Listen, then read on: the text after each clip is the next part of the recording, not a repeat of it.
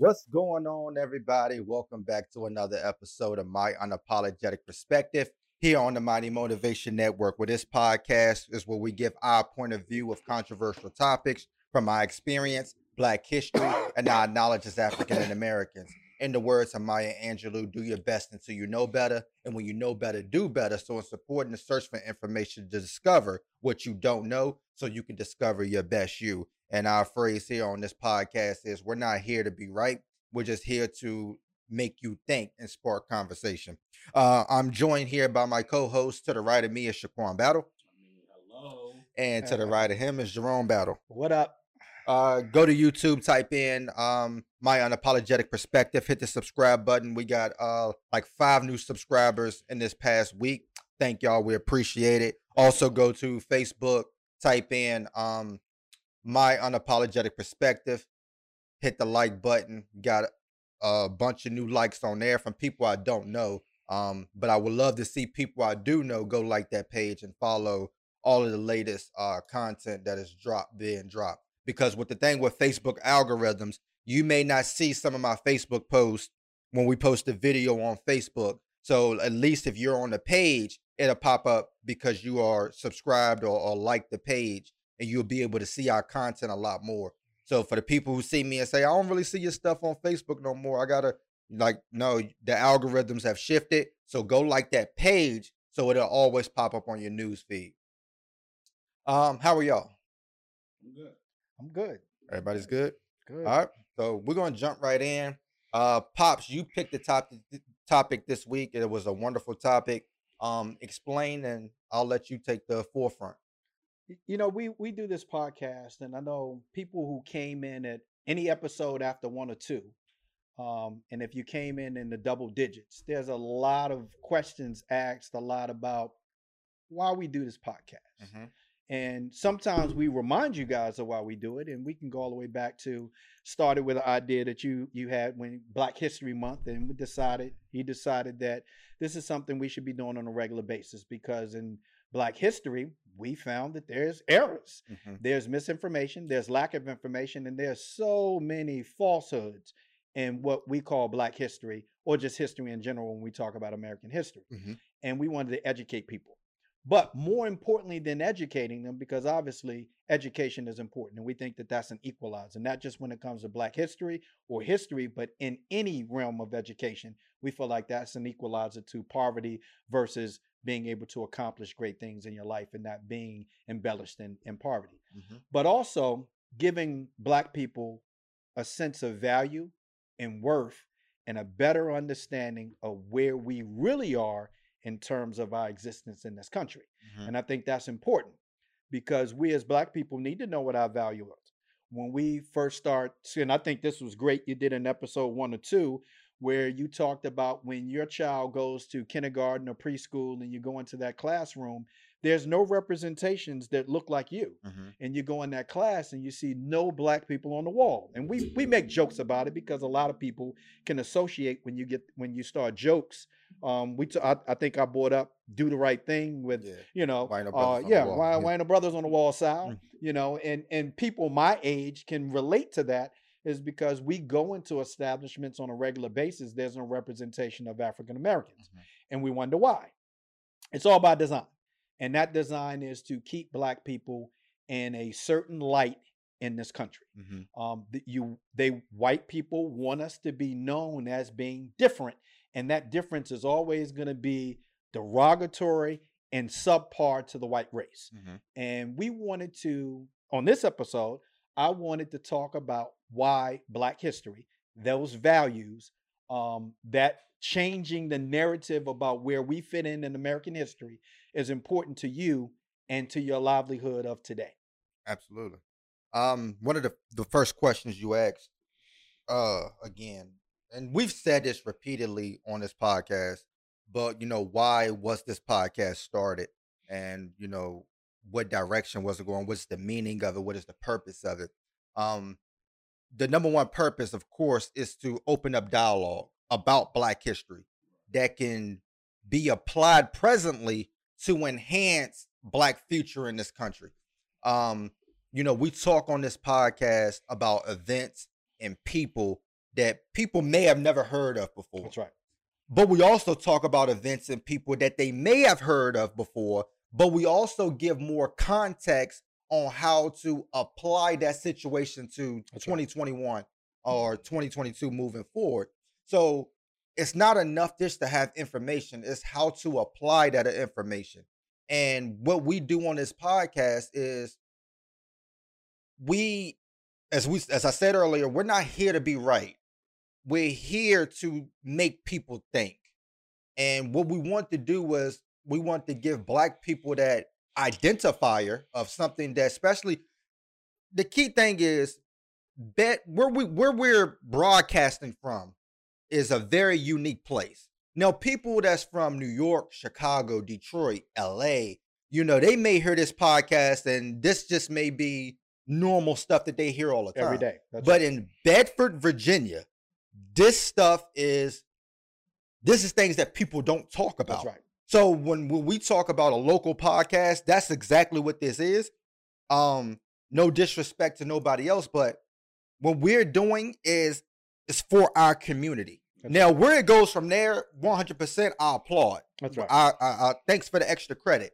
But where we come from, there is a sense of entitlement. There is a lot of tension. There's a lot of racism that's not talked about That's right. because it's deemed as normal behavior for black and white people. So this podcast gives white America that in our community a glimpse at where we're thinking, how we're feeling, and the history on why we think this way and why we're feeling this way. And this podcast gives the good, the bad, and the And ugly. ugly. We That's did right. the Black Panther Party episode, and we talked about the good, the bad, and the ugly. That's right. And ugly. And not only does this give a glimpse of white America, it's a mirror for black America as well. Absolutely. Because one thing that we do on this podcast, we take accountability on what we do Absolutely. to enhance or contribute to our own oppression in this country. And we're honest, and we're truthful to the white community and to the black community. That's what makes this podcast so amazing to do. And again, living in Bedford, we don't have the access that the bigger cities will have, that Richmond will have. That's right. So the things that we're talking about, the books that we talk about going out and get, you're not going to find it in your local Bedford That's right. library. That's right. So these type of conversations are interesting. So you can be able to go to Amazon, you can get online, you can look up certain things, you can find the information better that's just not on hand like it would be in a bigger city. That's right. I say it all the time. Sitting here, a lot of y'all see me. I get educated while I'm sitting here. A lot of these things for me, when I first started, like I had no interest in any of these things. But it wasn't until I started raising black girls and black boys that I need to know the history of what we've been through and what we're going through. Mm-hmm. Because a lot of times in the news, I wouldn't see it or I wouldn't care. Mm-hmm. So for this platform, with all the different pieces, and then when you take something so simple and you trace it all the way back to Africa, and I'm like, man, how did he do that? Mm-hmm. Just that information that I never had before. Sitting here with both of y'all, it's been very, very key for me. But also you changing your whole platform. Mm-hmm. Which your first platform was motivational speaking. You was getting a lot of likes, you was getting a lot of encouragement. You was getting, hey, when parents seen you out, hey, you think you could talk to my kid? Now you changed your platform, less likes, less shares, but you doing something that you love. Mm-hmm. That's right. You doing something that you love. You built this. Your daughter is into it now. Mm-hmm. So now you have something that you can pass down to her that's yours. It's nobody else's. And you created a platform that now dad can speak about things that he loves to speak about. Mm-hmm. So you giving people voices. Mm-hmm. You giving people knowledge, and you giving people a platform to express the things that they may not feel comfortable expressing on Facebook. Absolutely. Because when you type something, it doesn't come off like it do when you can actually say it. Right. And there's been history teachers who's asked to come on as a guest. There's been politicians that's asked to come on as a guest. Now we haven't had any guests yet, but we will eventually once we figure out the seating arrangements and how to best do that. But to get that type of feedback just shows you how much people can't say certain places That's that right. they want to say here. That's right. You guys heard me say before, I get a lot of feedback in my inbox. And a lot of times people are not comfortable with speaking openly, so they may not comment on Facebook or what have you. A lot of times it could be the job, the employment that they have, whatever their profession may be. It may shine a negative light on them. So a lot of things that we say and do are things that a lot of people agree with, but they can't say or do it. Yeah. You guys hear me joke a lot about my brother Eugene. He says a lot of things that most people can't say. So in your mind, you're going, I can't believe he said that, but I'm glad he did. Yeah. Right? That's what we're doing. We're doing the Eugene. Yeah. We're saying things that a lot of people think, but they probably can't say. Also want to say, I'm going to ask two things. I'm going to ask that you, somewhere along in this podcast, when you post it, you play some excerpts from Marvin Gaye's from James Brown, Black and I'm Proud. Mhm. That's one thing. Okay. The second thing I want to ask you to do is you have for people that don't know, I also do spoken word. I sent you guys a spoken word a few months ago. I want you to play that one Okay. called Losing It. Okay. And I want people to listen to this because it's important. And there's one part in this spoken word that I think is very valuable, because as I'm sitting here with my two sons, there's a part in this spoken word that probably means more to me than anything else I ever say in life. Mhm. And that is, when I was younger, I used to think being a black parent was the most difficult thing to do in America. Mhm. But I was wrong. Being a black parent and teaching your child to be safe and proud of their black heritage is the most important, but yet the most difficult. Mhm. Because I can tell you right now, I don't know anybody that's more proud to be black than me. Mhm. Okay. I am black and I'm proud to be it. Mhm. But being a black parent brings a different type of fear, but also a different type of pride. Yeah. And to want your child to stand up for what they believe in, but come home at the end of the day, is tough. Okay? It's really tough. So I commend you guys at what you're doing and not worrying about the effects that it may have on you personally or the negative effects that it may have on your children. Keep doing what you're doing despite what other people may fear and may not be able to equal that. Mhm. Because that's going to be the toughest thing for you to do. So I applaud the fact, and people talk about being encouraged, but they talk about courage and bravery in a sense that I think is magnified in what you guys are doing. So keep doing that. So next, I'm going to talk about some things that I've heard people say that people have sent me in my inbox. I'm just going to read some of them. I'm proud to be who I am. I'm proud to be part of such a rich and diverse culture. Plus, the food and music are more better on this side, right? I'm very proud to come from a line of people who, even through every terrible circumstances, decided to band together and persevere. They decided to come together and make change, even like nowadays with movements like Black Lives Matter. They come together to make change for not only themselves, but for other people, because when rights get better for blacks, they get better for all minorities. And I'm gonna stay right there for 1 second. For people that don't know, if you always go back to the 60s when people believed civil rights first started, because actually we know that it started long before the 60s. Mhm. But when civil rights first started, women didn't have a lot of the rights either. Right. So it wasn't just blacks in terms of minority, it was also women. And anybody, I'm going to put this out there. If you haven't watched Dave Chappelle, Netflix special, you need to watch it, because he says a lot of things. He's not just a comedian, the guy is intelligent, okay? And he's a historian. He mentions the fact that when Black women's movement started, when people would hear about Susie B. Anthony, Mhm. they said, hey, Susie B. Anthony, we're going to do this. And she was all for it. And they asked Sojourner Truth to come, but don't talk, Yeah. right? Well, I'll tell you this. White people will learn real quick. You don't ask black people to come to Yeah. something and not talk, especially if it's something about black people. Yeah. We're not going to allow you to speak for us. We're going to speak for ourselves. So Sojourner Truth did exactly that and changed the history of what women's live really means. But when black people do better, every minority does better. Yeah. So when you fight for rights for blacks, you're fighting. Dave Chappelle said it best. when he's talking about transgender and the LGBTQ community, he's not talking because he hates you guys. He's talking because he envies you guys. Right. You guys have had more progress in the last 10 years than blacks have had in the last 25. Right. Most people think civil rights was just about black people. Civil rights is about anybody that is discriminated against. Absolutely. So I employ people to understand what we're talking about when we're talking about black people.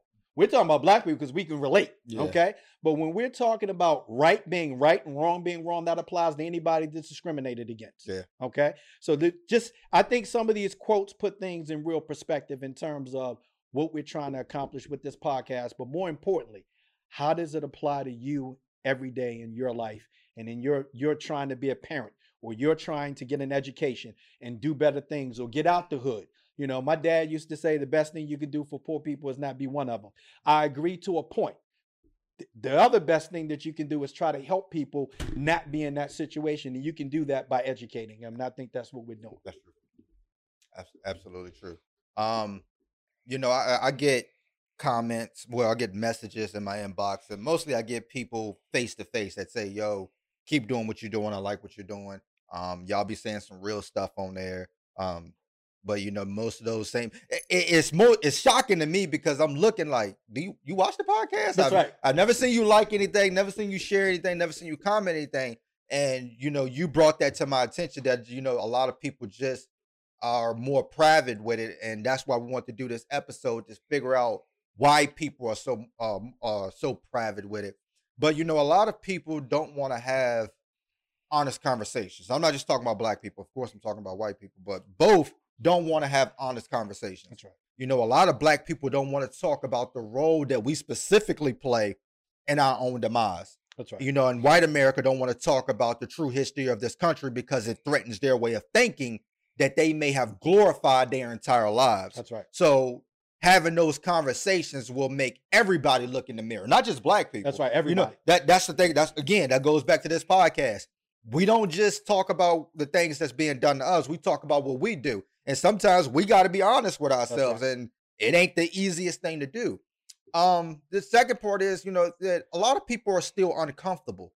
I know from my own logic of thinking when starting this podcast that a lot of my white friends, white supporters, wasn't going to understand. I knew they were going to see some of the things that I was saying and say, what happened to the baker we love? But I also knew that a lot of black people was going to say, that's not something you say out loud. That's right. They agree, but that's not something that they would say out loud. That's right. And again, you know, that's why people love Malcolm so much. Malcolm said things that people was like, that's right, but you don't say that. You don't say that. And that's why, again, location is key here, because we're saying some things that people will not publicly say. That's right. Now, you can get those. There's some black folks, I promise you, that behind closed doors, when it's just black people in the room, they talk the same way that we talking right now. That's right. But the problem is they don't want to make their white friends feel uncomfortable by standing around them, because we know from this country that black people are the most forgiving people and compassionate people. That's right. You know, Dave Chappelle talked about it on that stand-up, saying, you know, I would never punch down on people that when I know what being punched down feel like. That's right. So a lot of black people don't want to do to others as what's being done to them. But I disagree only because of this reason. When I'm around, there's always have been white people who talk about certain things, say certain things, say it in a way that they know is going to make me feel uncomfortable, and they're unapologetic about it. That's what came up with this title. So I thought to myself, what makes you so apologetic about your own feelings? Because everybody else in the world don't care. So why are you the one separating yourself, being so compassionate when they're not? They're not. Somebody has to stand up and be bold enough to say, hey, wait a minute. Here's my perspective. That's right. And that's what we That's do. what we do. We give our perspective because we know from history that black people don't want to cause no trouble. You know, if you're political, you say, well, we don't want us all what your guys are saying is going to just divide us more. If you're religious, you're going to say, just pray about it and Leave it to God. Leave it to God, love everyone, and that's going to solve our problem. Well, we've been doing that since the 50s, That's the right. 40s, 60s. I mean, the things pushed on us by racist people was made for you not to talk about it. That's right. So the religious sector is made for you to just pray about it. But guess who ain't praying about it? The white supremacy that gave you the book. That's right. Guess who's not doing it? The political people that's getting your votes. They're the ones that's not doing it, but they're teaching you to do it. And we have to open up our eyes and see that. But, a lot of black people will talk that talk, but they just not comfortable with saying such things out loud. And that just goes back to the topic that we've been talking about black history in the classroom. White people do not want their kids to feel uncomfortable in the classroom, but they're okay with black kids feeling uncomfortable in the classroom. Right. That's why my mindset changed. If I'm going to be uncomfortable, let's all be uncomfortable. That's right. Period. That's right. Get the comfortability together. Yep. That's right. And last point on that is also why a lot of people don't talk about it publicly is, and I hate to say it this way, is a lot of people don't have enough information to effectively have a conversation about it publicly. Because we know for a fact that a lot of black people use emotions when talking about a certain things in history and racism and discrimination. And that's fine when you're just talking to black people because we understand your frustrations, we understand your anger, we understand your emotions. But when you are trying to convey this information to a people who have less information than you, remember, they went to the same school as you. Right. They didn't get this information. So they have the same unaware knowledge as you do about what's bothering you, about what's going on in this country. There are a lot of white people who genuinely do not understand why a phrase like Black Lives Matter. That's right. But there's a lot of black people who cannot convey the message on what it means because they don't have the history, they don't have the knowledge, they don't have the books, they don't have the case studies, they don't have the statistics to be able to convey that message intelligently to change somebody's mind. If you just continue to talk out of your emotions and tell a person to go watch this movie and you'll understand. Go listen to such and such and you'll understand. 9 times out of 10, the people are not going to go watch it. And they're not going to feel it the way that you feel it or understand it the way you understand it. You have to put information in somebody's lap the way that they understand it. And the way to do that with white America is by educating yourself to educate them. Bring out the statistics. Bring out redlining. Bring out the laws and things that was put into place so you can say, this is why we're mad. You know what I'm saying? This is why black people can't afford homes. This is why black people can't get business loans. These things were put in place in the 60s, the 70s, the 80s. This is why there's more black people incarcerated because in the 90s. This is why we're on drugs. This is why there's gangs. This is why it's happening. If you cannot convey that message in an intellectual state, then you're not going to be able to hold conversations with people who do not understand why you feel the way that you feel. And I believe a lot of black people get their information from Facebook posts. They get their information from CNN and Fox News. They get their information from K through 12. And you have no way of conveying that information to people in an intelligent way to make them think differently. That's what this podcast does with perspective. Absolutely. How you feel? You know, I like to use movie analogies and, you know, and Don't Be a Menace. Boys in the Hood. Ice Cube at the end, Doughboy says, either they don't know, they don't show, and they don't care about what's going on in the hood. You can substitute black people for hood. And in most cases, it's either, you got a choice. Either they don't know or they don't give a fuck. Right. All right. And I'm not just talking about white people. I'm talking about black people too. There's a lot of things that go on in the black neighborhoods and to black people and against black people that either white people don't know or they don't give a fuck. Right. But there's black people that feel the same way. Mm-hmm. That ain't my business, right? That doesn't concern me. And we were talking about before the podcast, when does it concern you? Mhm. Well, usually it concerns you when tragedy strikes on your doorstep. Mm-hmm. And if you guys listen to my spoken words, you'll hear me mention some things like sometimes people don't really care about what your cause is. They may speak on it, but they don't really care. Mhm. They just don't want it to spill over onto their doorstep. I don't want to have to deal with it. Don't make your problem my problem, Yeah. right? Black people, once again, have taken on the concepts of the abusers. Mm-hmm. We were victimized, and now we've taken on some of the same concepts of our abusers. Mm-hmm. And we're doing it to ourselves, Mhm. right? In a lot of cases, we even had back in the 80s and 90s, people used to use the term sticking it to the man, right? Because the white man did it to us for so many years, we want to stick it to them, Mhm. right? Come on, that's not going to work, right? Because in the end, you're sticking it to the white man, but guess who's winning, Right. right? You're not winning like that. You're not going to win you're never going to win that way. But let's put some other things in perspective. And I know you're going to have to go to a break in a minute, but Mhm. let's put some things in perspective real quick. Let's talk about Texas.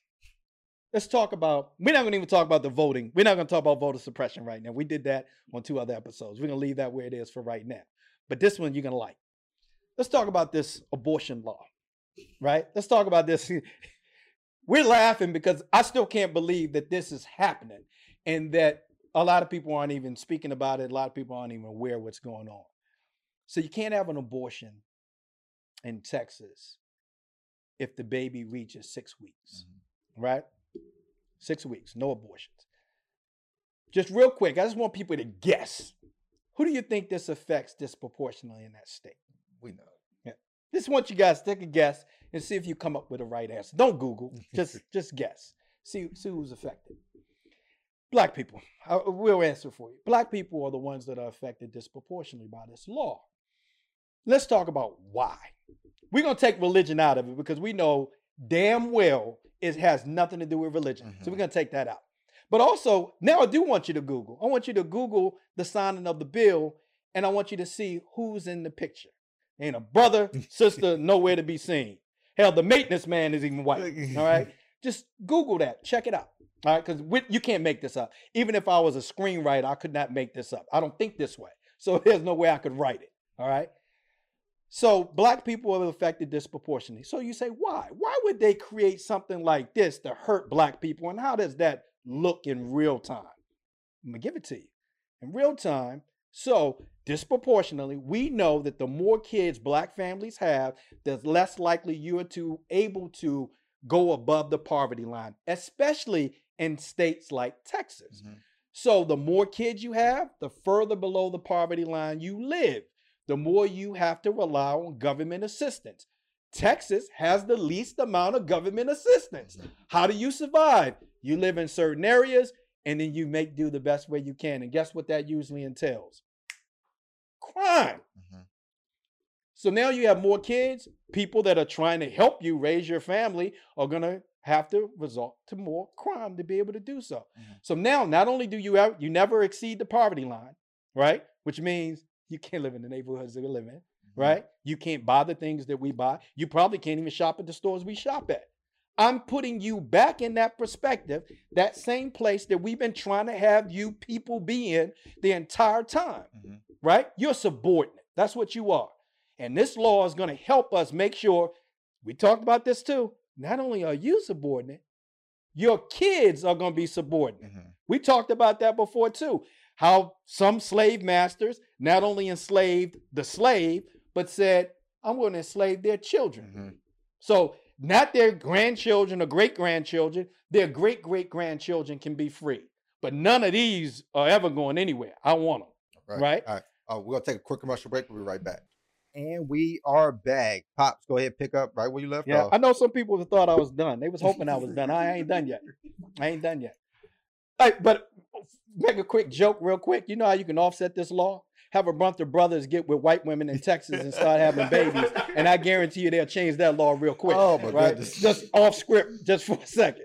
Now, back to the facts. All right. So now you have black women being, and we let's put this in another perspective too. One, you have men making laws about For women women. and women's rights in their bodies. I'm gonna always disagree with. Okay, you can take whatever religion you believe in and you can push that to the side as far as I'm concerned. Okay, I'm talking about people making decisions about themselves that they should have the right to be able to do. Right, and women, nobody has this right more than you. It's your body. You can do what you should be able to do what you want with it, except in Texas. All right, in Texas, you can't have an abortion if the child is 6 weeks, gets reached the point of 6 weeks. All right, can't do it. I know it's your body, should be your choice. Get out of Texas. And you could talk about when black people find out that they're pregnant. That's right. A lot of times it's beyond the 6 weeks period. Yeah. You know, but let's go one step further. So now you have these black women who are impacted disproportionately in this state that are going to have more kids. And you guys can talk all you want to about, well, they know the law, they should use protection, they should not have. You can talk about all that you want to. Did you do that in your life? Because I can tell you I surely did not. All right. So apply that yourself. Can't tell other people how to apply that to themselves. All right. But now they're going to have these kids. They're going to live below the poverty line. They're going to probably resort to crime, or people in their family, the baby's fathers or whoever, living boyfriend, everybody's going to resort to crime. Everybody's living below the poverty line, and you commit a crime, and now you can't vote. And then you have kids that are going to grow up in the same. I think everybody will agree that poverty usually breeds poverty. It happens. You know, you usually do what the people before you did. There's very few people who are going to step away from the way they've been raised. Very few people can do that. And we can go back to education, them not being educated enough to understand that there's a difference, to do something different. We can talk about that. But at the end of the day, we know statistics, and statistics say poverty breeds poverty. So now my parents, the kids, grandkids, all going to continue that same cycle. And what does it do for white America? Keeps you in that position that we want you in anyway. You're subordinate. You can't vote. You have no rights. And we'll go one step further. People talk about how voting really works, because we always talk about the electoral college. For black people, shut up. All right? The electoral college helps, because otherwise you would have states like Texas deciding the election by themselves. Virginia as well. Absolutely. You look at the amount of red in Virginia, the electoral college helps us as well. Absolutely. This is so that you don't have the people that agree with these idiotic laws and racism and discrimination do not control the outcome of this country. Yeah. So learn before you start talking about the electoral college. Okay? Learn. The electoral college is what prevents these type of laws from being federal laws in every freaking state. All right? And I'm saying freaking because I cursed a little bit too much already. No, you're good. Right? No, So understand how this law really works. It's not just what you see. It's a lot more to it than that. It goes deeper than that. These people have been planning this for years. This is part of that systemic racism that we talked about. So when they're giving you Juneteenth Day and you popping your fireworks and you eating hot dogs, these people are working to keep you in that certain perspective in American history as black people. And you just said it. I'll piggyback off of the last statement that you just made. You know, you look at the things that white America is giving black people, and it's because black people have no idea what it is that we should be accepting. That's right. You know, black people are just happy the fact that you acknowledge black people now. That's right. Yeah, it isn't becoming a fact of changing laws. It isn't becoming a fact of changing discrimination and racism in this country.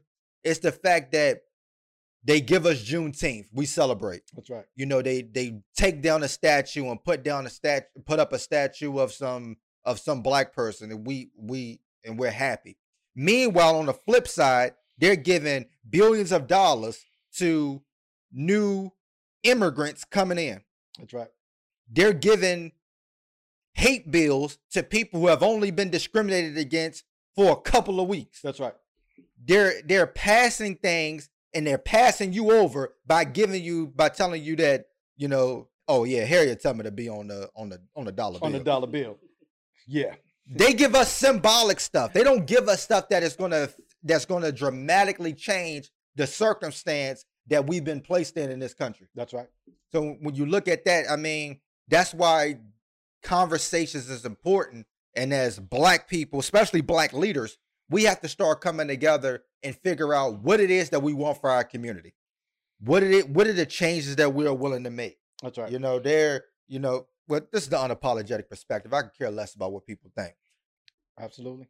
There's a candidate running on the school board card from our area who goes directly against what the black people in this community stands for. But you're probably going to vote for him just because he's your family member and because he's black. That's right. And what he stands for is going to directly help white supremacy in our community. And that's the problem that we have when it comes to this country. And that's why we have to be educated enough to be able to know what we want.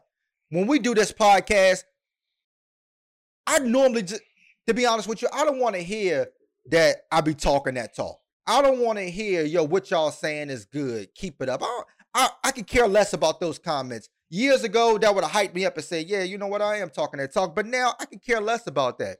This podcast is to give information to you so you can research it yourself and come up with the same idea. Listen, you have the same access to the books that we have. And again, I'm not talking to everybody. I'm talking about the people in our community, the local people. You have access to it, the everyday people who say, well, I ain't got time to read a book. I ain't really got time. They got a movie on that. Yeah. And then when something happens, now you want to be this huge activist that go around telling white people what they should and should do. When you don't have the intellectual knowledge to know what you're talking about, to create solutions. The only thing you're doing is complaining. We got to start getting black people to just stop complaining and coming up with solutions. And we don't need white America to help us with that. That starts in-house. Again, it's that accountability thing. This starts with the black leaders coming together and figuring out what it is that we need for our future generations. What is it that we need to be doing actively in the political realm, in the socialism realm, in the religious realm, whatever realm you in, to where you are a leader and you can effectively teach people, whether it's in the educational market, whatever the case may be, your platform on social media. We need to increase the intelligence, not just the awareness. We're aware of what's going on. There's enough awareness. We ain't done enough marching, enough protesting to where black people are aware that it's a problem. Now what? Absolutely. What political people do we have in position? What people are willing to run for the school board to make the changes? What people are willing to lay there to be bold enough to have conversations publicly instead of just saying, yeah, they don't understand it. They don't understand it because you have yet to convey it to them in a way that they would understand it. And that's a problem in this country. And that's a problem locally in our community. That's right. I know a lot of people say sometimes, I guess we got it honestly. Sometimes we sound angry. Right. And I am. I'm pissed the fuck off. Right. And I've been that way for a long time. And it's not going to change. But the reason why is because, one, I'm tired. I'm fatigued. I'm tired. I'm tired of having, you guys will hear this when you listen to the spoken word. I'm tired of having meetings, to only have more meetings, to have meetings about more discussions, to have speeches, than to have more meetings. When at the end of the day, calling a racist, is that really progress? What does that mean? Mm-hmm. That doesn't mean anything. Mm-hmm. You're just calling people for, they know they're racist. Right. Okay, so what difference does it make that now it's public? Most of the Klansmen don't wear hoods. Right. Okay? They wear suit and ties. All right? So, and also, before I go any further, and not to make the association, but when I made a remark last week about a police officer questioning me when I was pulled in the parking lot, the officer did apologize to me. So I'm assuming either he watched the podcast or somebody told him, keep watching, okay? Keep watching, because you can only learn from this. Right. And I appreciate the apology. Keep watching, and you will learn why we feel the way we do. I'm not going to apologize how I reacted. Right. I'm not going to apologize for that. And I told the officer that. I'm not apologizing for how I reacted because I'm angry. Right. All right. And I'm going to talk a little bit about why I'm angry. As we continue to see protests across the country, systemic racism, police brutality, and I know sometimes people forget, they act like that's over with. It's not. Just because you get an arrest and you get a conviction and you get a sentence, whatever little amount of time that individual got, you get a new president, you get all these things that happen. People seem to forget that police brutality still exists.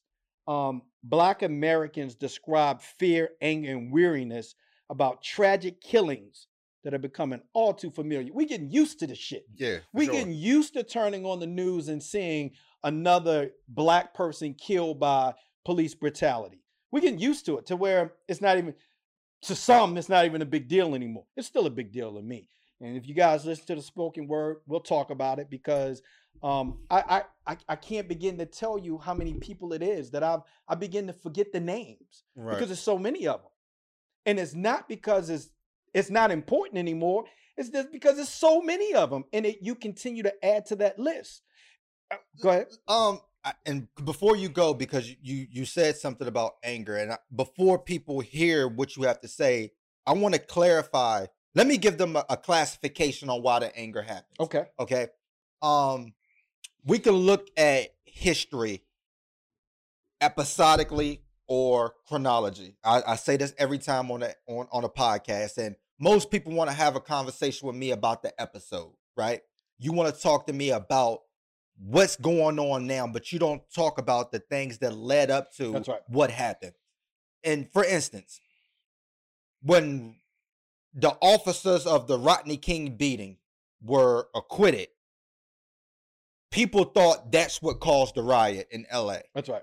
But it wasn't. It was one straw because months prior, Latasha Hastings' killer went free. That's right.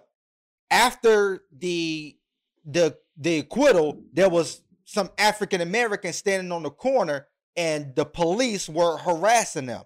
So that was the last straw of something that has been happening for 40 years in LA that caused them to riot. So when you think about what's happening of today's world, you have to understand a chronology of history of what happened before that. So before you question Colin Kaepernick for kneeling, you should have asked yourself, well, why is he kneeling for Trayvon Martin or whatever the case may be?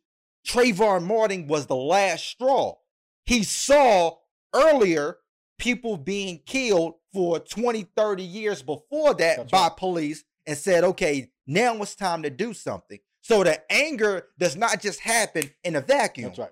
The anger happens from seeing things in a previous timeline to say, I've had enough. And when you get the anger from Black people, when you get the rioting, when you get the march and the protest and the outrage, it's because it's symbolism to say, I've seen enough. That's it. And when your statement said, I'm tired, you're tired because you've seen enough and you're tired of explaining to people why you've seen enough. But the people that you're explaining it to aren't looking at the timeline. They're continually saying, well, we're in 2021. Okay.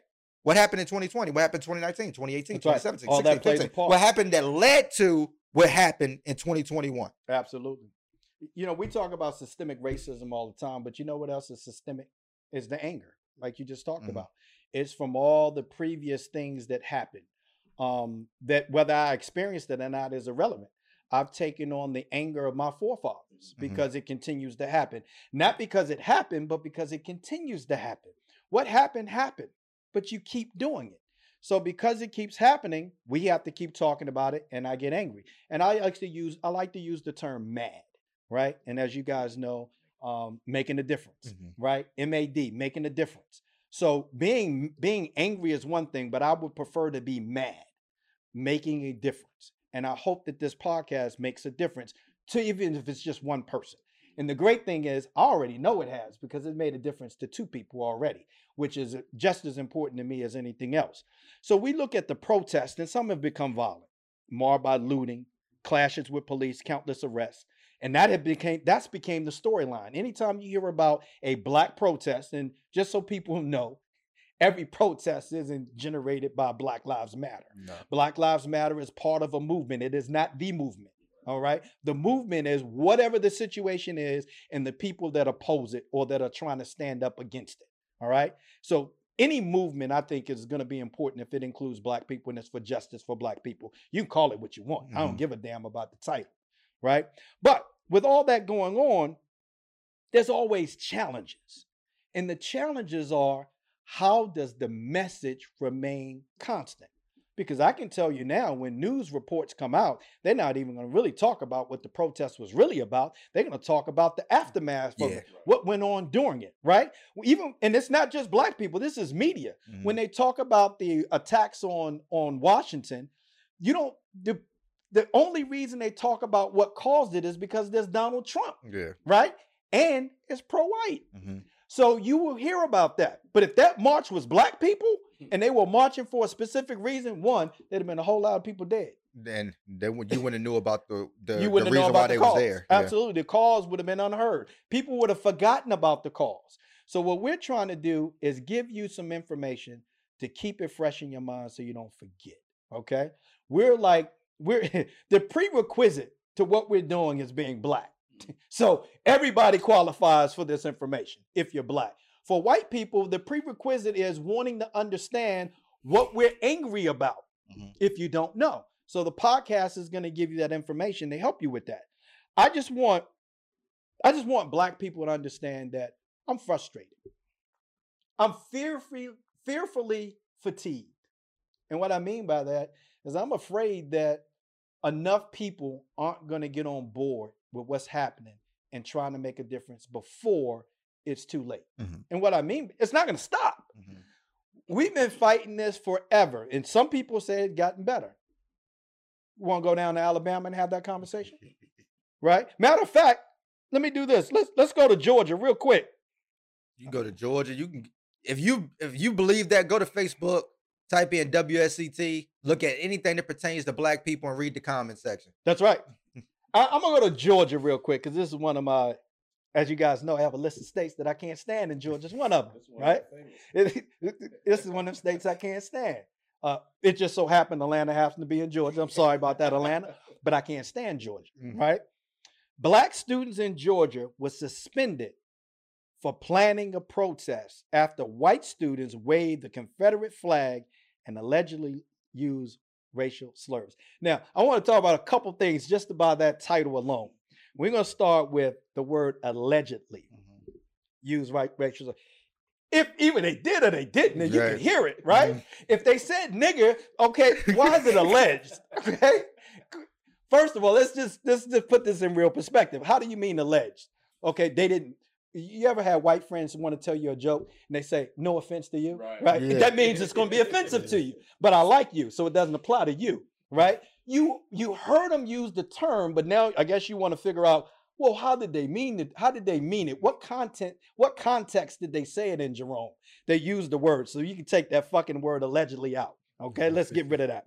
And then let's go back to another word that says planning a protest. They didn't have it. Yeah. They didn't have it. They were planning. If you listen to the spoken word, you'll hear me mention a phrase that people that are older than the age of 30 would understand. Allen Iverson had a situation when he played basketball for the 76ers and he didn't want to practice. And he had a blurb where he told, practice. We're talking about practice, not a game. For people that consider racism a game, let's say it is. Let's say, and somebody has to win at the end. We ain't even got to the fucking game. This is just practice for them. This is practice, and they had years of studying to be able to practice. And they're practicing it on our asses. All right? So this is a prime example.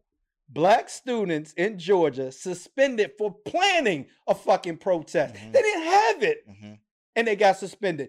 The white people who did have a protest even came out and said, wow, we used the N-word and had Confederate flags and swastikas. They did nothing to us, but them black girls got suspended. How does this happen in America in 2021? Right. How does this happen? And how do people read this and not get fucking mad about it? Right. How does this happen? Because people read about it and I want you to put this into context because you're talking about Texas, Republican state. Normally, Georgia is a Republican state. This tell us why that's key coming up in Virginia with the governor election. How that could apply in Virginia, especially when you talk about the things that Texas is trying to pass. It's going to happen because if you think about the Republican Party, and the thing about the Republican Party is we said this on many podcasts before. Republicans want to go with the side that wins. Mm-hmm. They're typically going to vote on the side that they believe that's going to win. And as you see, and we just talked about Texas. And when we talked about Juneteenth Day, we talked about that on that same day, there was over 400 bills submitted across the United States. 400. Mm-hmm. So we're only talking about Texas. Yeah. We're not even talking about the other 399 that were submitted during that same weekend. Virginia is going to follow suit when it comes to Republican parties and what they're able to achieve in other states. Every state watch what other states are able to do, mm-hmm. which is why when you see it happen in one state, what happens shortly after that? And then when we talked about the Electoral College, Virginia, Georgia, Texas are three of the largest, mm-hmm. right? I'm not saying they are the largest for people that know politics, but we can exclude Florida. And the reason you exclude Florida, because you got a lot of minorities in Florida. So right. we can exclude them. But we talking about those three. And then if you want to throw in Michigan, you can throw them in too. Mm-hmm. But these are the states you're going to see make a rapid change based on what happens in Texas and what happens in Georgia. You're going to see follow suit. Mm-hmm. And it's going to happen. This election for Virginia, the governorship of Virginia, is very important. I implore not just black people, but everybody to get out and vote. Learn the process about what you're voting for, mm-hmm. and get out and vote. Because this is where you make the difference at, ladies and gentlemen. The difference is not going to be made when you go to work and say, yeah, fuck white people. That ain't going to make the difference. That's not going to make the difference. So you can do that if you want to. You're going to lose your job, right? And I'm not telling you to do that. But what I'm saying is make your difference at the polls. Make your difference by educating people around you. Make your difference by saying something when you know something. That's what I think that makes the difference. I got one more thing to say, and then Pops, Shaquan, I'll let you say what you want to say, and then Pops, I'll let you close. Texas, what they just did was a school council member in Texas just said that if a teacher is going to teach about the Holocaust, they need to have an opposing book on the Holocaust that talks about the good things that the Holocaust did. And for most people who don't think that's a problem, they don't do that for American history. Because that wouldn't be a problem if they did the same thing for George Washington. If they talked about the slaves that he owned, if they did the same thing for Abraham Lincoln and Thomas Jefferson and all of those people. But you're only doing this when it opposes white supremacy. So the Holocaust, Black history, minority history, Native American history, all of these opposes white supremacy. And Texas is the state that is leading the charge against this. Everything else is anti-American if it's not white supremacy. That's right. And we are back, and we're going to go into the closing arguments. Shaquan, go ahead. So, y'all have connected a lot of dots for me politically, in history, just by sitting here listening to y'all, and y'all gonna be able to tell on the playback when y'all look at me smiling. It's because the passion that's coming out of them as they speak about this, and I love hearing them speak about this. Dad, my question for you is, my daughter, I got a couple more years before she starts driving, and she has a lot of white friends. Your advice to us, sending your kid out in a world where they're Black, our names, before you even see us, our names are Black. Absolutely. And I love that. How to handle police and how to handle other white people that doesn't think racism is a problem. That's a great question, and it's a tough one because, like I said, the hardest thing to be is a Black parent and teaching your child to be safe yet proud of their heritage. It is tough. But I would say it's gonna my first answer is my first part of my answer is always gonna be education. I think that the more educated you are, you are viewed differently. And I'll give you I'm gonna add a part to that. You're viewed differently by white people because immediately you become a threat. Okay. The more educated you are, it's like, oh, I can't do certain things to this person because this person knows some shit, right? So they're gonna have to be different with you from the beginning because you're educated. And a lot of times that's immediately known by your reaction, right? The second part is be diligent. What I mean by that is understand that your environment, where you are and what you're doing. And ultimately you become responsible for the people that you associate with. That's your responsibility. So if you're associating yourself with somebody who's doing something that could lead to trouble, then your first responsibility is not to do that. All right. So I would always advise them to not be guilty by association. All right.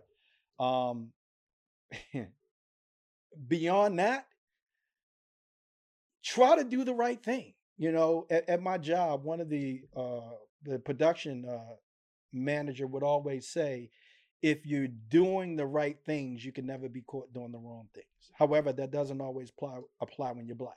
Right. Sometimes, as we talked about in this podcast, you fit the criteria starting with one, you're black, right? So she can't change that. She can't change that. And God, I hope that she doesn't want to change that. Be proud of your heritage. Be proud to be black, but be cautious. Be aware of your surroundings and your friends, because everybody that you associated with, that you call a friend. And I hate the fact that on Facebook they use terms like friends. Those aren't your fucking friends. Right. Those are just people that that you got on your list on Facebook. They're not your friends. My mom used to say, if you have 3 friends, you got 2 too many. So, and I mean that. I think that's important, man. I think it's important that America been putting us in a certain place the entire time we've been here. What's wrong with you putting people in place in your life? These are your friends. These are people that you associate with. These are people that you see from time to time. These are your classmates, right? Doesn't have to be friends. You don't have to create an avenue for people if the avenue doesn't exist. And just because she's with them doesn't mean that they're friends. She's going to have to understand that. And I can't tell them to not see race. I know a lot of people say, well, I don't think my kids see race. Bullshit. Bullshit. It's an identifier. We know that. It's an identifier. So if you have 2 kids standing by each other, one's black, one's white, same height, same color hair, how do you identify them? They got the same color shirt on. The black one. It's an identifier. So you see the race. We know that, and that's okay. That's okay. So for me, it would be those kind of conversations with her that I know right now she probably does not understand. And you hope that I was a talker as a parent, just like I am now. So I've talked a lot to you guys. And I hope that at some point, some of the things that I said to you would register at some point. It may not be today, may not be tomorrow, but at some point you can recall something that Dad said and use it to help you. Bake, my question for you. We seen what happened with Jon Gruden this week. I think it was the Raiders that said when they drafted Jamarcus Russell that they put $100 bill in the back of the playbook because they knew he wasn't gonna read it. And most white Americans say if you don't want black people to know it, put it in a book because they're not gonna read it. You've helped me with well, both of y'all have helped me with reading. So give the people something that, because you said it, that's the main thing people looking for. They got a documentary on that. They don't want to read. And there's been times where we would pick a topic that we're gonna talk about, and you would hit me and be like, "Yo, you got the information you need." Because if you're not, here goes some. Where can people find this information at, and what should they look for? We know they can find it on Google, but like me, I say it all the time. Your Google must be different than my Google. Good. That's a good question. First thing for the people, especially live in this area. Again, like I said earlier in the podcast, if you live in New York, Chicago, Detroit, LA, those type of big cities, even Richmond, you're likely Atlanta, those type of places, you're likely to have better access to some of these some of these things because there are people around that came from different places that moved to these big cities that carry this knowledge. Um, there's one website is called blackpass.org, I think. It's great. They have a lot of different events, a lot of different people to learn about. Um, if you can't start with a book, start with a documentary.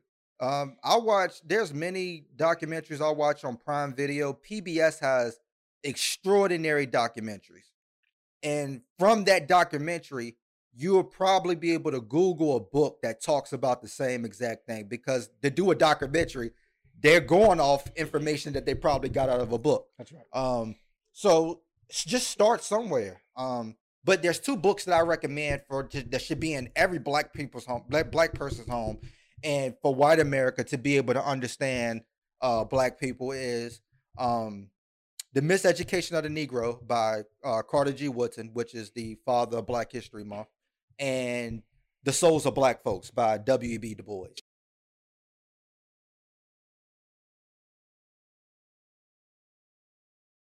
History and black knowledge and black awareness, and it's still relevant on where we should be able to go as black people today. But just start somewhere. Start somewhere.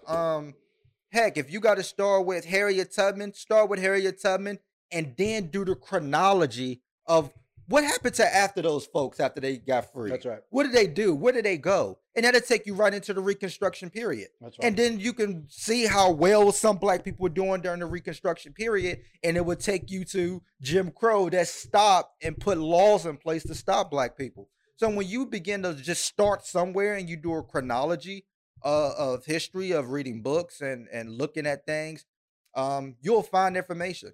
But to the average person that live in our community, a lot of people share stuff on Facebook and they say, yeah, that's good. But do you do any additional research? Take that Facebook post, go to Google, type it in, and see what Amazon gives you. See what books that they recommend. See what go to YouTube, see if somebody elaborated more on this discussion. You're gonna be surprised at how much information we have access to. That's right. It's just a matter of looking into the searches to find out more information. Same thing with this podcast. Anything that we say on this podcast, go look it up, do the research, and you come to your own conclusion for your own self and to be able to educate other people on it. That's simply where it is. Education is how you want it to be. Education is not somebody else teaching you what you need to learn. Education is somebody giving you the theories and analogies on the table. You take those theories and analogies and do your own research. If you thesis, and that thesis is you do something, you write a paper on a subject, which normally becomes a book. You write the paper on that subject, but do the investigation. You have to do the analysis. You have to do the interviews, and you come to your conclusion. That is what true education is. That's right. That's right. You know, I think that when we talk about books, reading books, and you mentioned this on an earlier podcast as well, the difference between a book and a movie is perspective, right? So when you watch a movie or even a documentary, it's based on the perspective of that lens holder, that photographer, that narrator. That's their perspective, right? When you read a book, it's your lens. You're the narrator. You're the photographer. You can interpret those words the way you want. And we've said this on many podcasts. We talk about movies, but if it was based on the book, we always say the book was better. Right. You know why? My perspective. Yeah. My interpretation of the words could be completely different than what that narrator, that producer, that director, that photographer had. And my perspective is always going to be better than me, right? So, but I do want to say one other thing before I do this last part, is that we always talk about being black and proud. We use terms like black is beautiful, We talk about, especially for the black woman, we did a whole episode where we talked about the importance of black women and the beauty of black women and the need for black women and the education of black women. When we talked about people who wrote books and who were empire, who were pioneers in black history, most of them were women. When we talk about the athletes, the black athletes that contributed, we talked about a lot of women. And we do that because we want to not just build them up, but we're trying to overcome the stereotypes, the negative stereotypes, the things that have been said about black people for many, many, many years. Things like we're ugly, we got big noses. And yes, we do. And we have what we call the battle nose. And we love it. We absolutely love it. And we want other people to be proud of who they are, what they are, how they look, and where they came from. Muhammad Ali, people talk about his contribution to boxing. Damn that. Let's talk about his contribution to black people. To give you, we use words like awareness. Yeah, I'm not going to use awareness. He wanted you to embrace your blackness. And he used phrases like, "Oh, I'm so pretty." Yeah. Why? Because white America said that we were black, right? And he said, "Yeah, I'm black and I'm beautiful. Oh, I'm so pretty." Yeah. And that gave us that value that we've been looking for.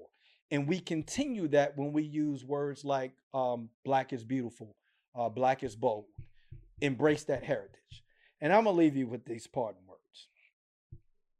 Some people say we got a lot of malice. Some say it's a lot of nerve. But I say we won't quit moving until we get what we deserve. Say it loud. I'm black and I'm proud.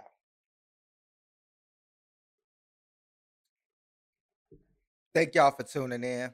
We love y'all. And we're grateful for the people who even message us. Just thank you. That's all. Just thank you. We appreciate it. Peace.